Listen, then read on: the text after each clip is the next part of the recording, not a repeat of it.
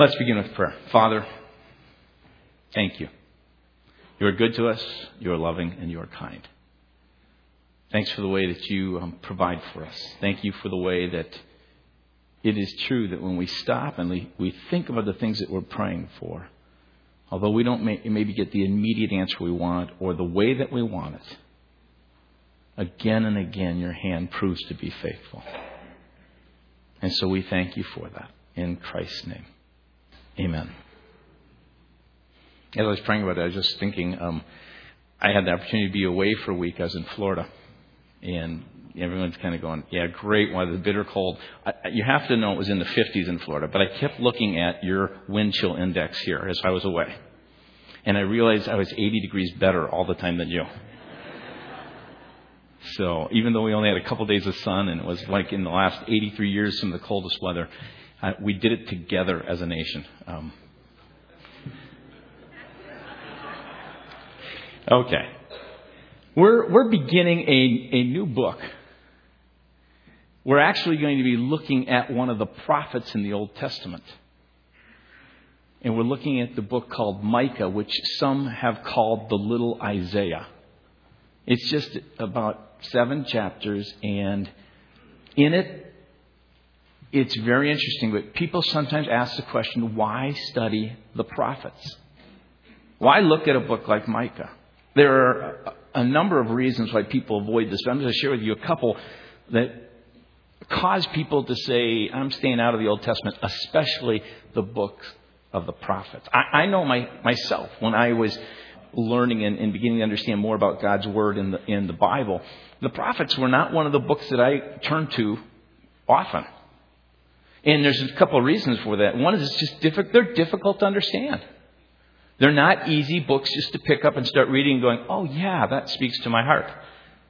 In fact, Martin Luther, the great reformer, a Protestant reformer, complained about the prophets himself. He said, they have a strange way of talking like people who, instead of proceeding in an orderly manner, ramble from one thing to the next so that you can't make head or tail of them or see what they are getting at.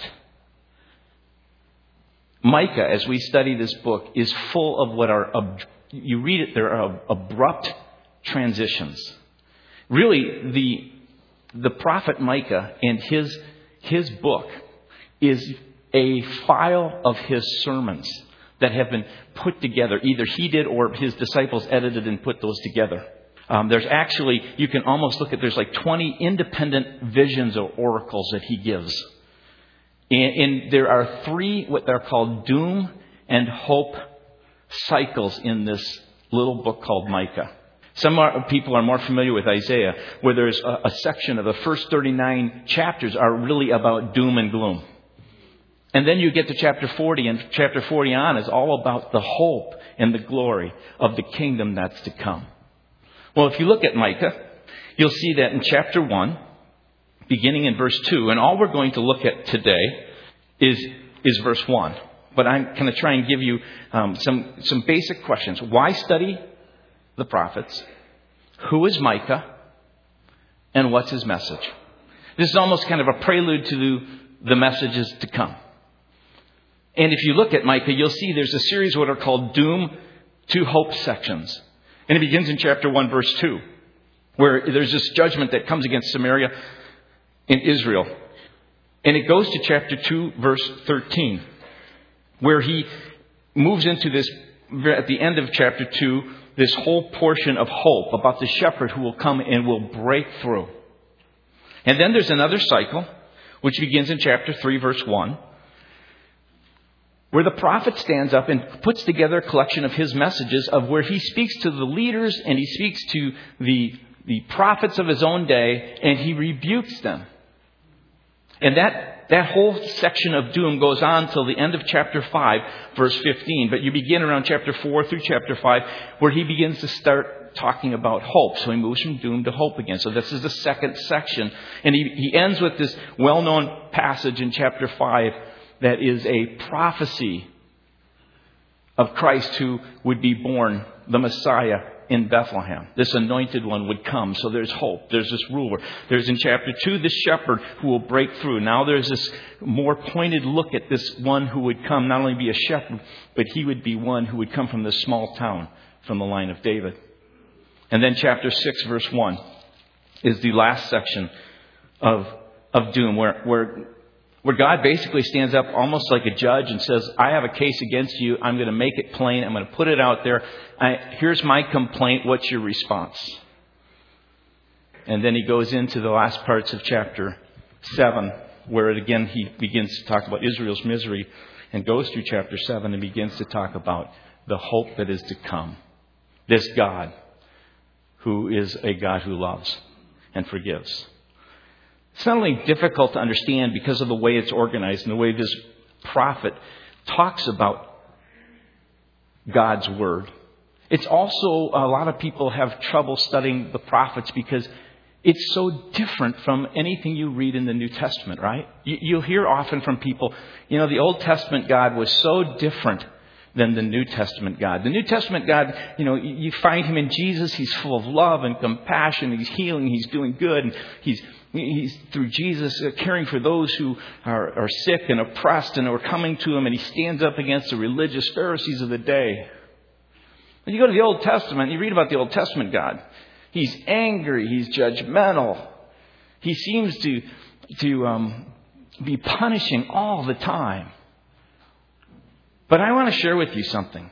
That as we get into this prophet and we begin to understand the God who speaks to this prophet, you will see a God who is so incredibly full of compassion, who defends the poor and the oppressed, who is deeply compassionate to those in need, who have been abused or forsaken, and is passionately angry against those who have much, who could care less about others, and who should know better. This God is a God who is for those who are down and out and needy. The very things we were singing about and we were worshiping. God who knows us in our need. If you grab, as I mentioned in one of the articles I sent in our Encounter magazine that we sent out, and you grab just the prophets, you see if you grab that portion of Scripture in your Bible, just the prophets, the latter prophets, it is about the same size as if you were to grab the New Testament. So when I did that one day, just out of curiosity, I thought to myself, it really is important that we take a look at, if you look at the size of the New Testament and how powerful it is that God speaks through there, why would he spend this many pages to speak? And if he is speaking about something, we probably should pay attention to it, wouldn't you think? What's really interesting about this whole area of the prophets and this time of the prophets, you find that God has taken the people of Israel, and he takes this nation who are a bunch of slaves, who are oppressed and abused, who have been supposedly forsaken. And he, through Moses, leads this people out of slavery, this inhumane treatment, as being just property, told they needed to make so many bricks, and then they would have to make more bricks. And they had no sense of freedom, no sense of their own purpose. They were under the hand of a heavy oppressor, and God frees them. And when he frees them, he brings them through the sea. And as he's bringing them along through the desert, one of the first stops is at Mount Sinai. And it's very interesting that he would stop before he got the people much further than that. And he would say, I have some rules, which we call 10 Commandments, which are some guidelines that I want to give you, because I have taken you. If you read that portion of Scripture in Exodus, he refers to the fact that I, this God, have freed you. So he reminds them of their captivity.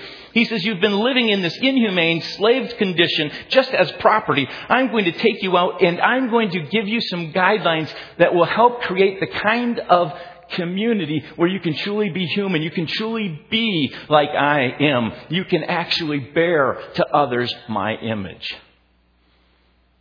And we often think of those 10 Commandments as this angry God who lays out a bunch of rules and says, you don't follow those rules, you're in trouble. But when you put it in the context of what he's seeking to do, he's taking a people who have been slaves, he sets them free, and he says, if you want to enjoy this freedom, let me give you some guidelines so that you can create an authentic, loving, merciful, kind, humble community that lives well together. And so before you ever get to this land where you will actually build your houses and do all that, I'm going to give you these guidelines, these commandments, that so as you begin to follow those and you employ these in your life, you will begin to see my image being born out through you. And so you look at the first commandment. The first commandment says that God is our source. And then you look at the second commandment. The second commandment basically is this statement of don't take who I am and try and put it in some kind of wooden object or image. Because in that day, in that culture, when a person would follow a God, they would often make their God a representation. And this God who controlled their life, they would put down in an idol and they would form it that way. And God says, don't do that. I can't be represented in some kind of stone, in some kind of wood. In fact, what I want to do is I want you as a people, I want you as human bodies, as a body of people, to represent me. Which brings you to the third command. And I heard a writer put it this way.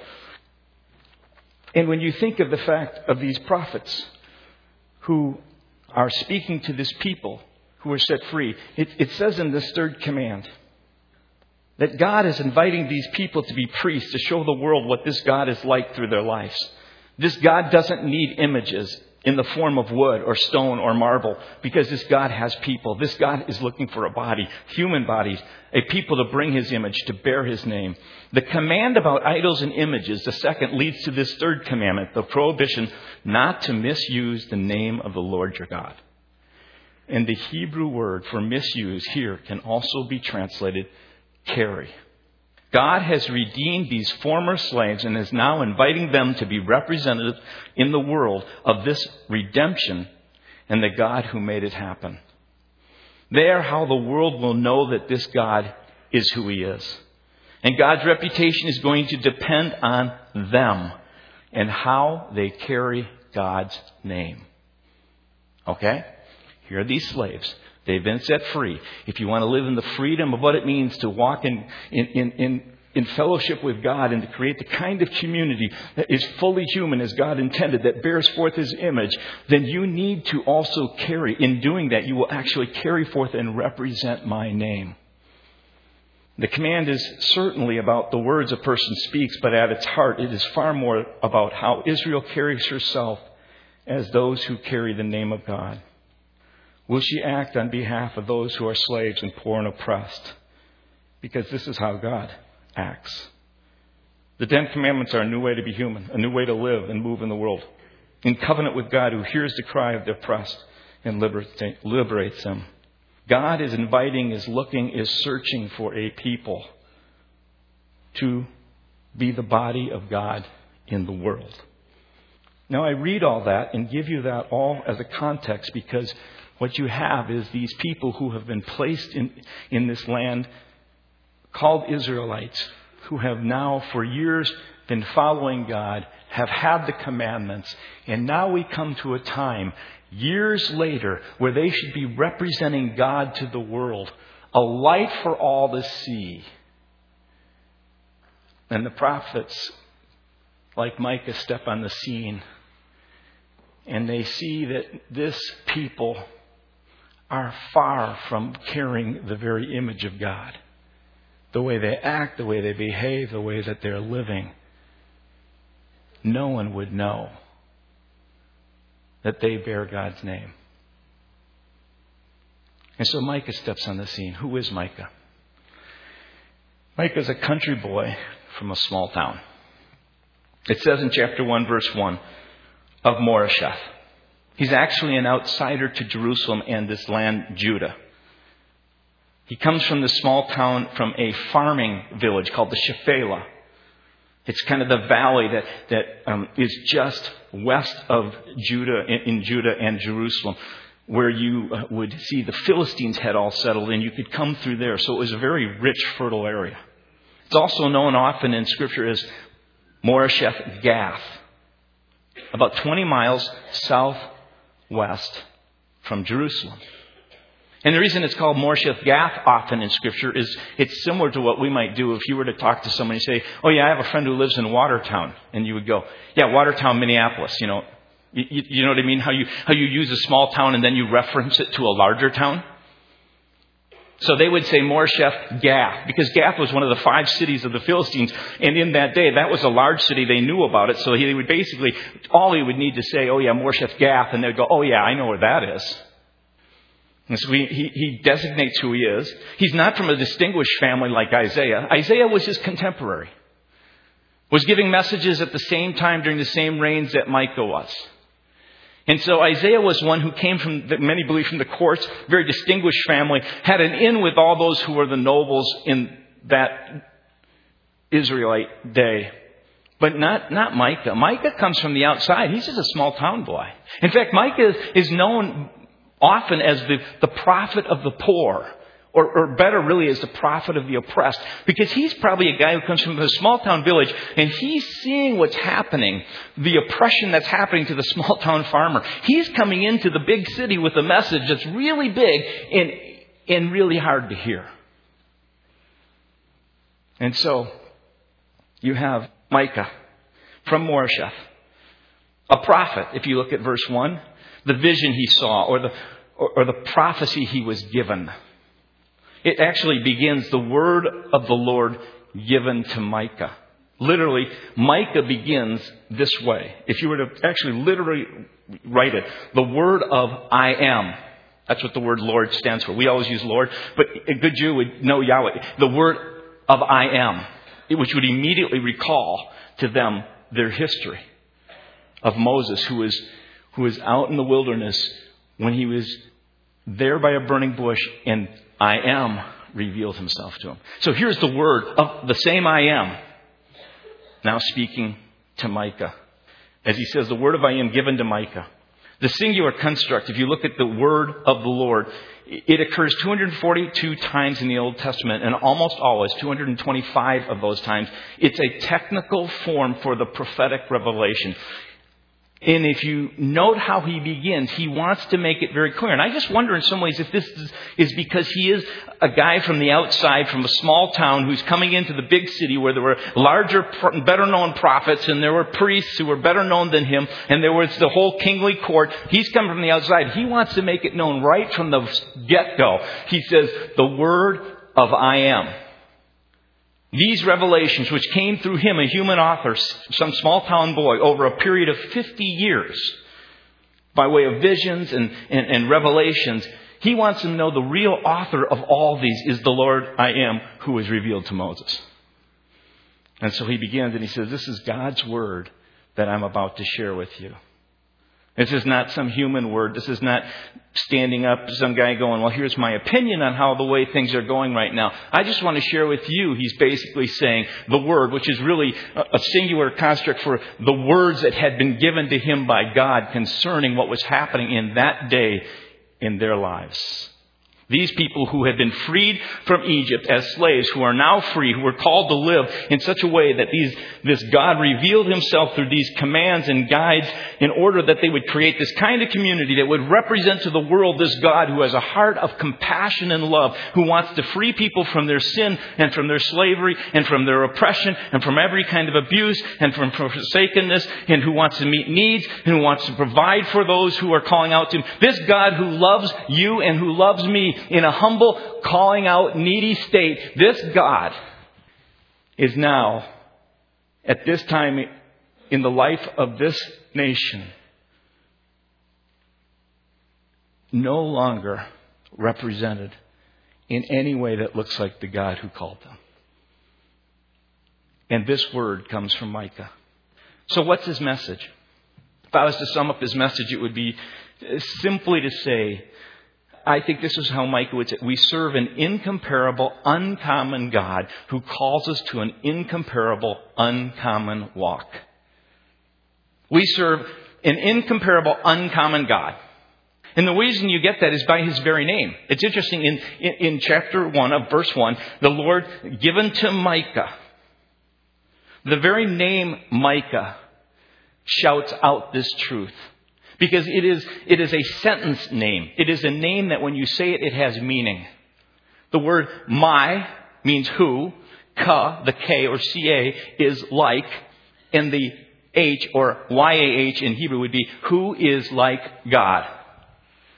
So every time his parents, who purposely named him Micah, every time they called his name, they were calling out this sentence. Who is like God? Hey, who is like God? Come here. How would you like that for a name? Hey, who is like God? Would you please answer this question this morning? Hey, who is like God? It's time to eat. Every time his name was called, he was reminded of this truth. There is no God like the God you serve. There is no God who is in any way like the God that is seen in every other culture around you.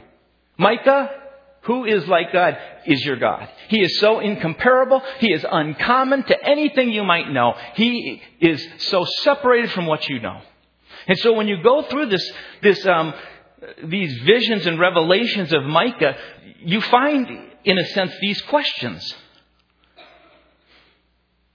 Who, like I am, or the Lord, testifies to the truth? You go through here, and Micah says, here is a God who will come and he will tell you the truth. He will not mince his words. And you see it when you read it. I think that's sometimes why it's hard for people to read the prophecies, because those prophecies are so strikingly truthful that they almost hurt when you hear it. There's a number of words in Hebrew for truth. One of the words is like a wrestler that pins you to the ground. Another word for truth in the Hebrew is like a knife that cuts. There is a sense where he says, who is like I am? Micah, the name. Who is like I am? Who tells the truth and doesn't mince words? As you go through this book, you find out, you'll see this statement of who is like I am, who is impartial. He plays no favorites.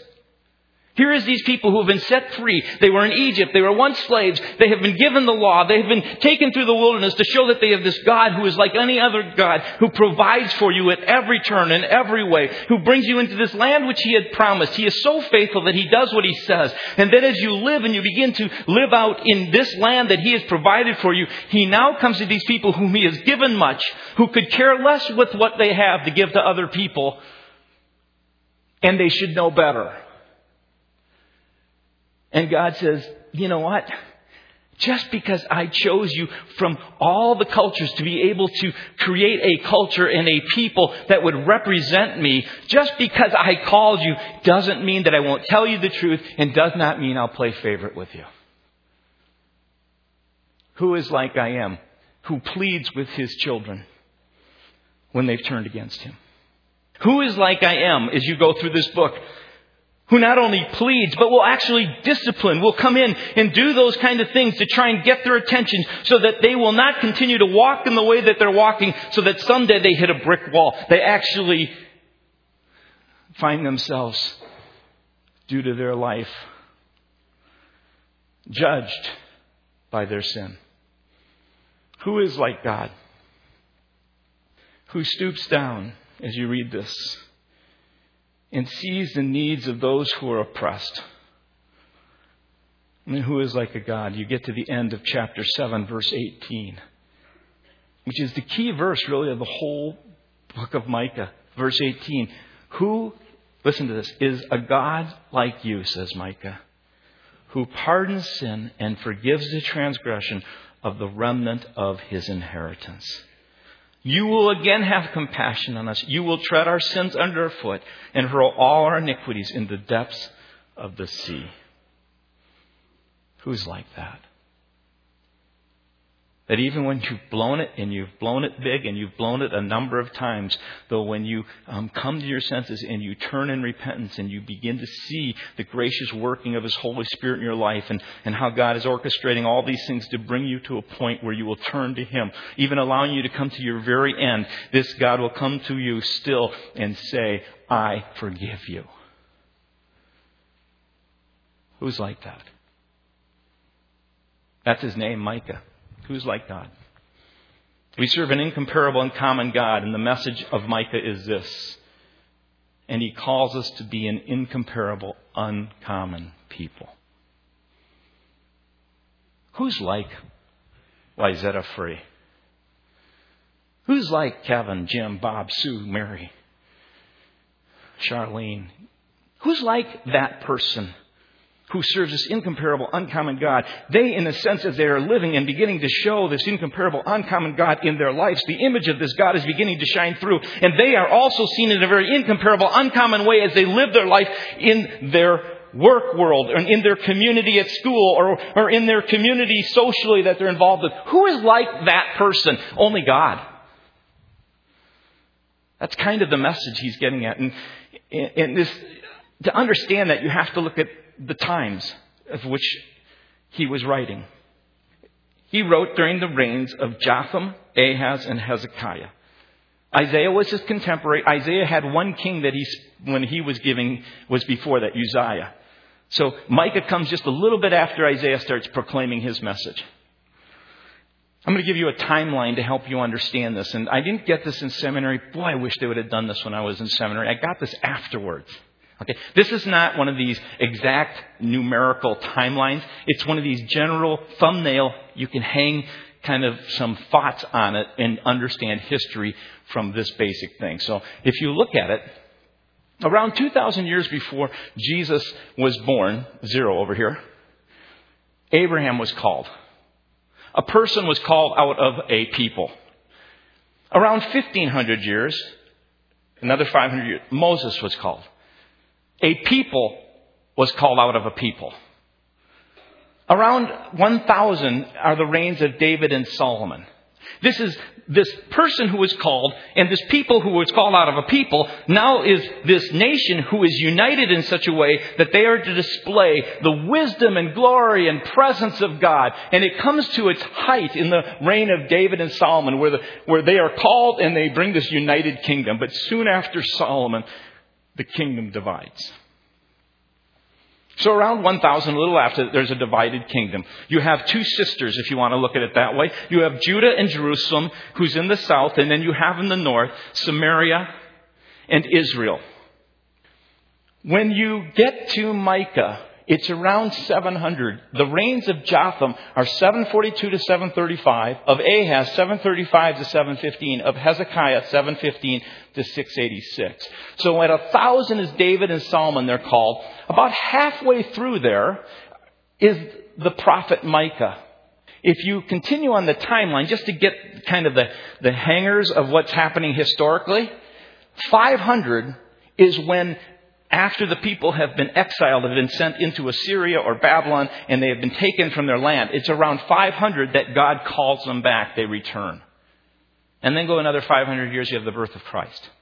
And for those of you who want to just go one little bit more, I didn't put it on here. From 0 to about 100 is the time of Christ, the early church. And the last writing of the New Testament book is believed to be Revelation around 90 AD. So that's what I'm saying. These are general figures. But they help you. I call them kind of, in my mind, hangers of history for the Bible.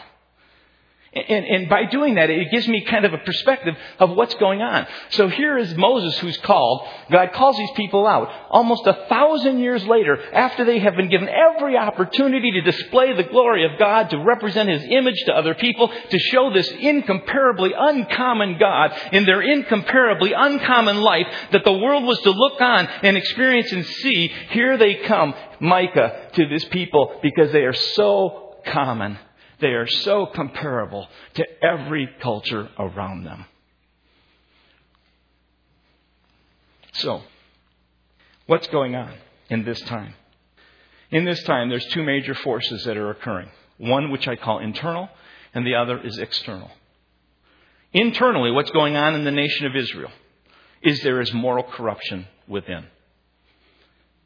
Amos, who is a prophet just a generation before, if 742 begins the reign of Jotham, from 775 to 743 was a prophet named Amos who came and he primarily spoke to the northern kingdom, the bigger sister Israel and Samaria.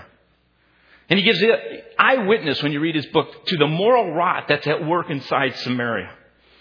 At times he compares them to Sodom and Gomorrah. That's how morally rotten it's become. Amos chapter 2, verse 6 and 7 says, the Lord says this, they sell the righteous for silver and the needy for a pair of sandals. They trample on the heads of the poor as upon the dust of the ground. They deny justice to the oppressed.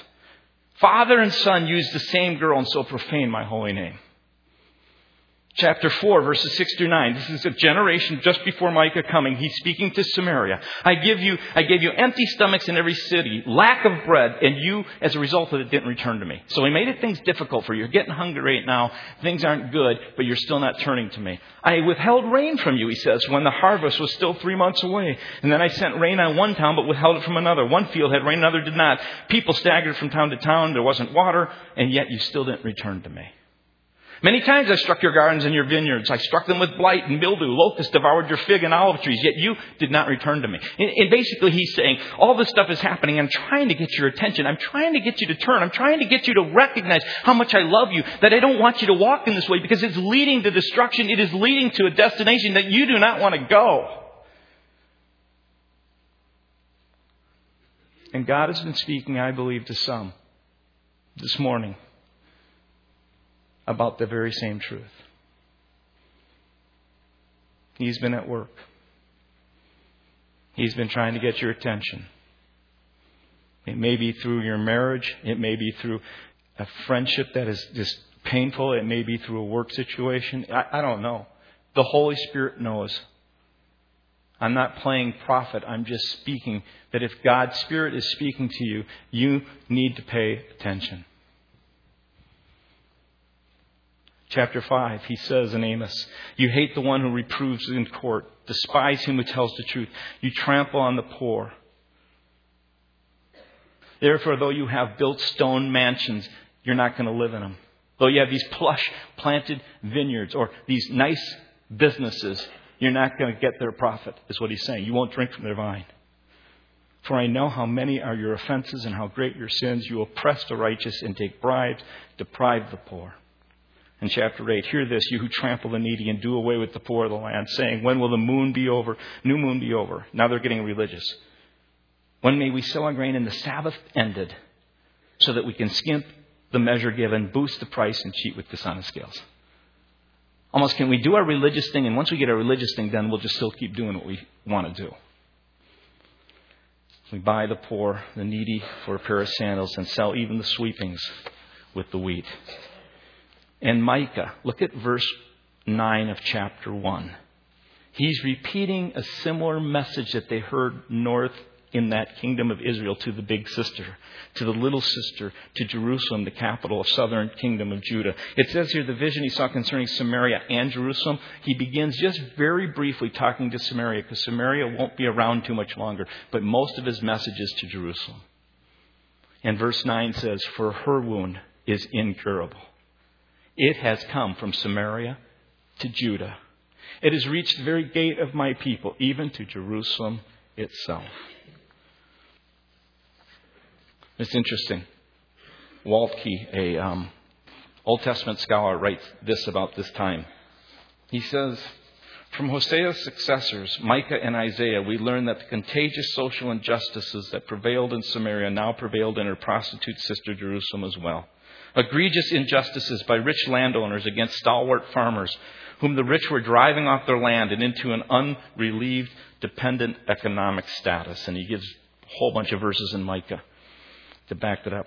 And they were producing a shocking contrast between the extreme wealth and dire poverty. Dishonest practice prevailed everywhere. Since judges and prophets were corrupt, the poor had no redress and no voice. I.M. had entrusted political power to the royal court system to safeguard his holy nation against injustice, sanctioned prophets to stand above the judges to hold them accountable to I.M., and elected priests to teach them covenant values. But the royal judges despised the justice, distorted all that is right. The gifted prophets became hirelings, and the educated priests only taught for a price. Blinded by their own greed, the false prophets saw no connection between Israel's sin and the rampaging Assyrian army at their doorstep. But the true prophet saw the holy sovereign marching above the Assyrian juggernaut. When Israel's social safety net broke, I am the Lord himself stepped into to right the wrong and fulfill the covenant curses. And the nation that bore I am, the Lord's name, looked religious as it thronged to the temple and offered lavish gifts to buy off I am. But because they replaced the moral covenant which mandated love to God, love for neighbor, with a covenant among the powerful to despoil the weak, Judgment was inescapable. So what was happening within morally had an external component. There was a military force without that God was allowing, in fact, calling. In fact, Isaiah says that God, in Isaiah chapter 5, 26 to 29, I mentioned this in the series at Christmas, actually whistles for this Assyrian nation to come. And God's call through Micah is to his people to be like him, to have his heart, to show his compassion as he does, to be fair as he is fair, just as he is just, generous as he is generous, concerned for the oppressed as he is concerned. So that you read Micah 6:8, which rings out so clearly and loudly. Here's what he shows you to do, O man. This is what is good. What is it that God requires of us? To act justly? It's really pretty simple. To be lovers of mercy and to walk with humility before God. What does God require of you? In a sense, as we go through this, the grid that we're to look at all of life through is very simply this.